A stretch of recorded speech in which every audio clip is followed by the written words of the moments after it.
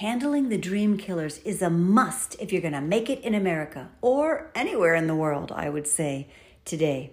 Hello, it's Laura Pareca. How are you doing? I hope you're doing great, and I want to help you today with a topic that is near and dear to my heart, handling the dream killers.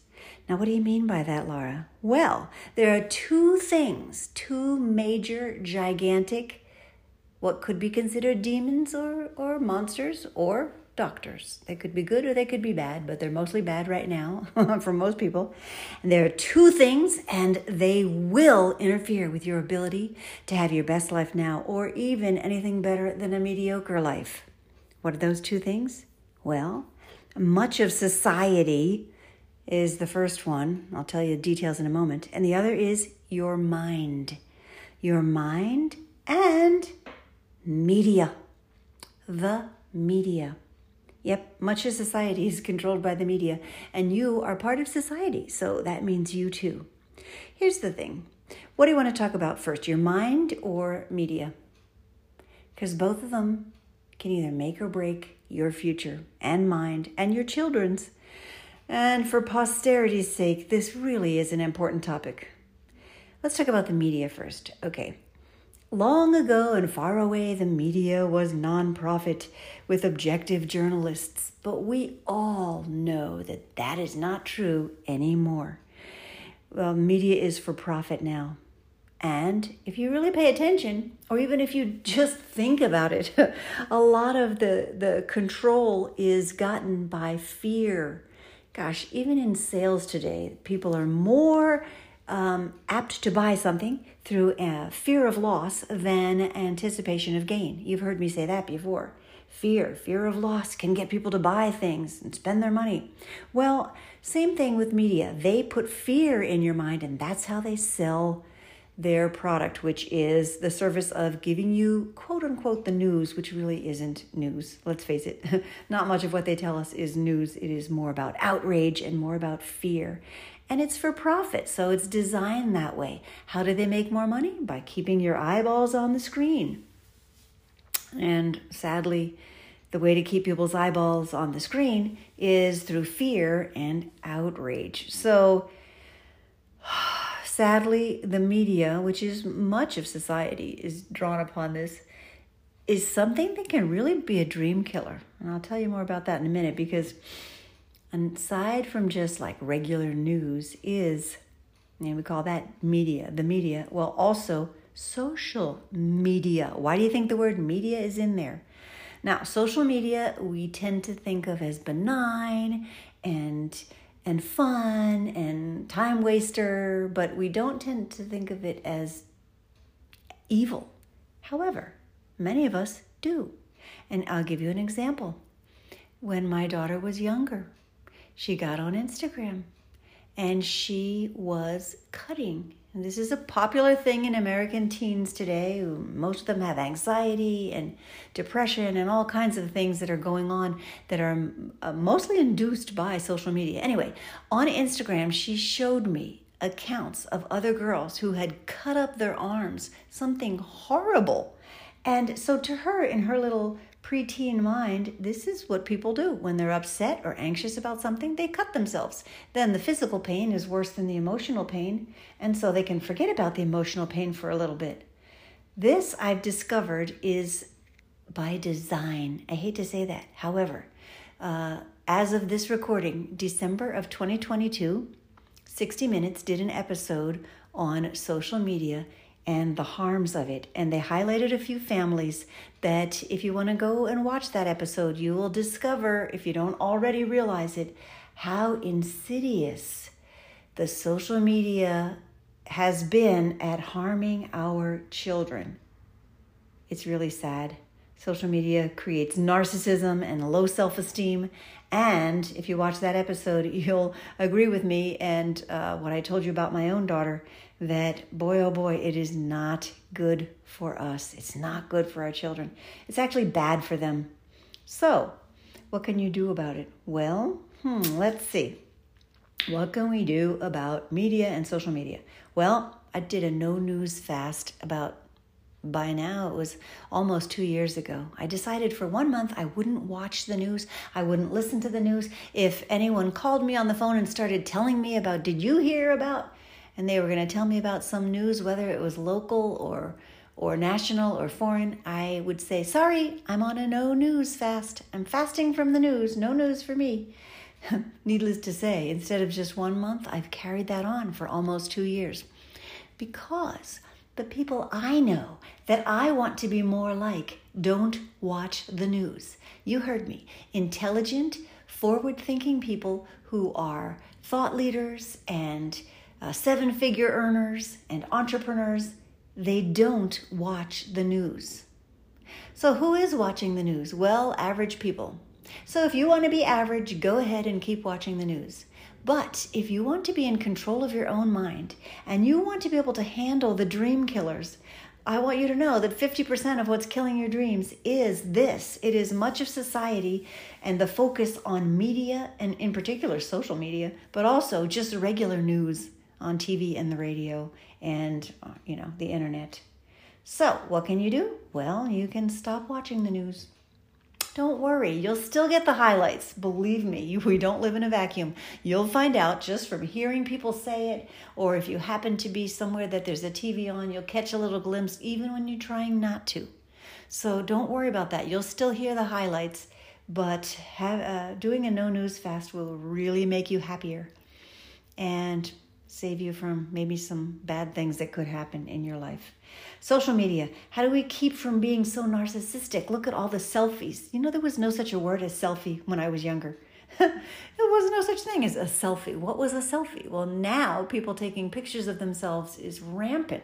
It really is. And you think that it's because we feel great about ourselves? No, because social media creates low self-esteem. Very, very sad. What can you do about that? You can put your phone away when it's time for bed. Do not take that phone in the bedroom with you. I have not been bringing my phone in the bedroom for at least a year now, maybe 2, maybe since my no news fast, and I feel so much better. I ain't gonna lie, it makes a big difference. Now, in the morning, I used to be addicted to run over to my phone and take a look at it, which meant I was looking at everybody else's news instead of thinking for myself, what'll I do today? How will I feel? What's important to me? And so I changed that habit as well. I left the phone in the other room, woke up, went to the restroom, brushed my teeth, washed my face, do my thing, go to the kitchen, grab a glass of water or maybe some sort of, I have this beet drink that I love.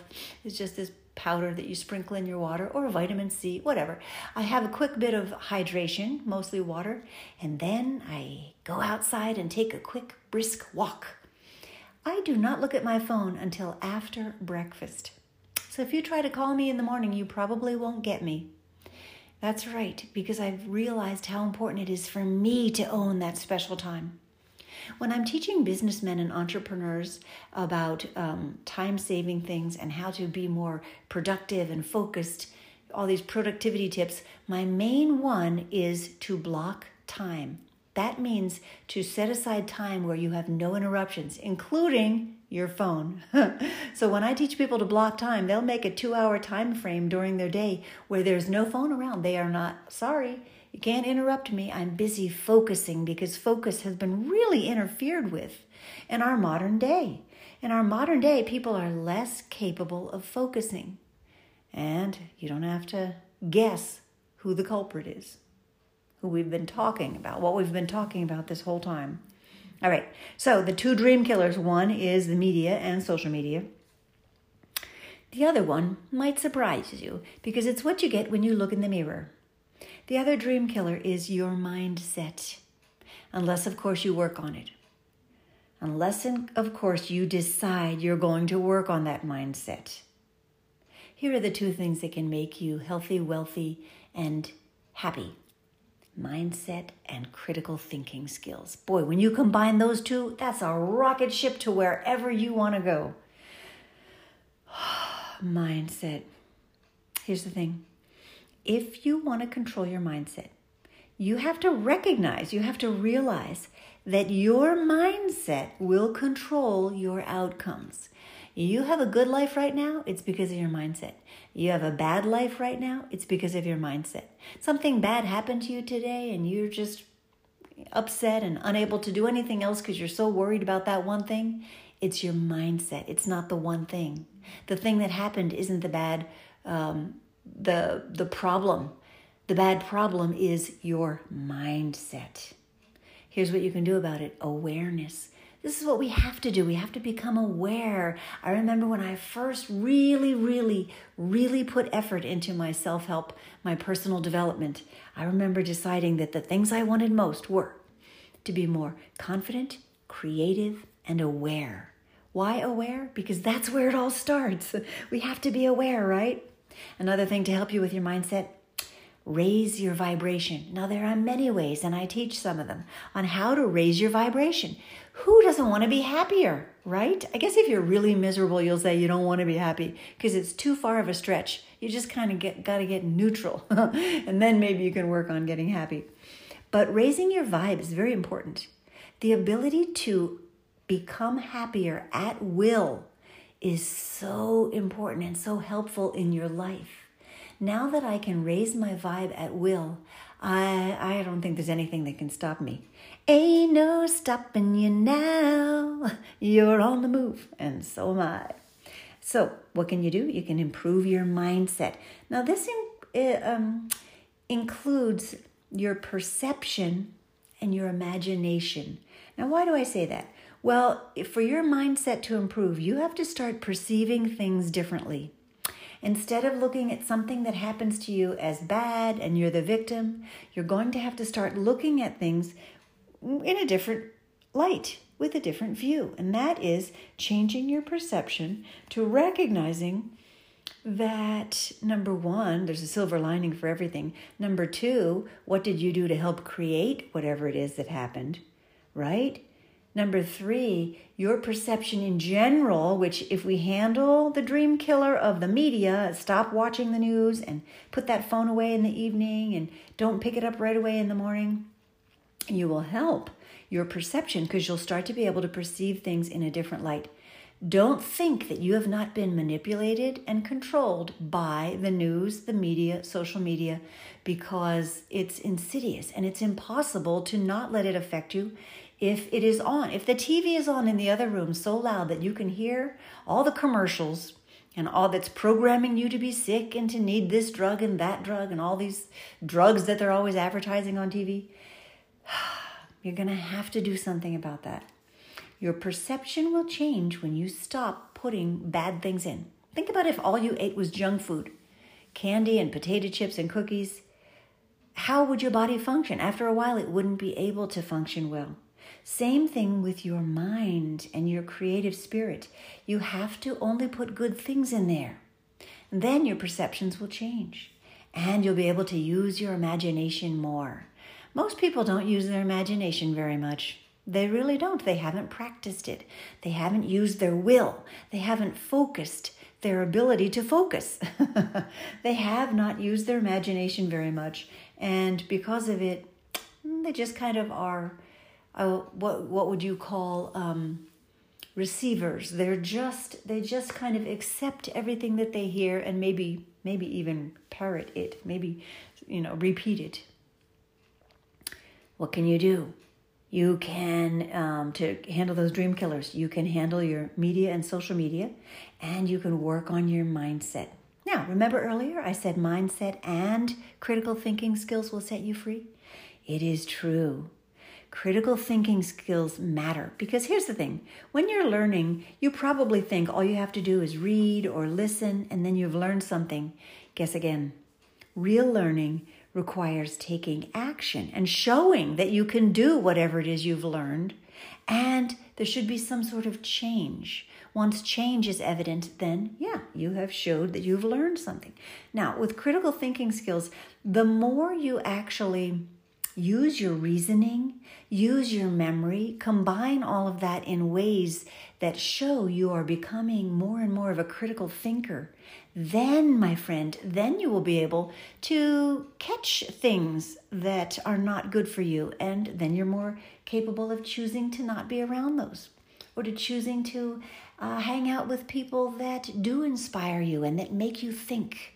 Maybe get a great mentor, or a dead or alive, if you can find books on someone that you admire and read as much as you can about that person. That's a helpful way to develop more critical thinking skills. You can think about what they believe and then pay attention. See what you see, not what someone tells you to see, right? You're going to look, you're going to see what you see and use those critical thinking skills. Let me tell you a story about labels. Labels can be bad. Now you might be thinking, wait a minute. We label all the time. We say, I'm a Democrat, or I'm a vegetarian, or I don't know, my child is autistic. We use these labels so freely.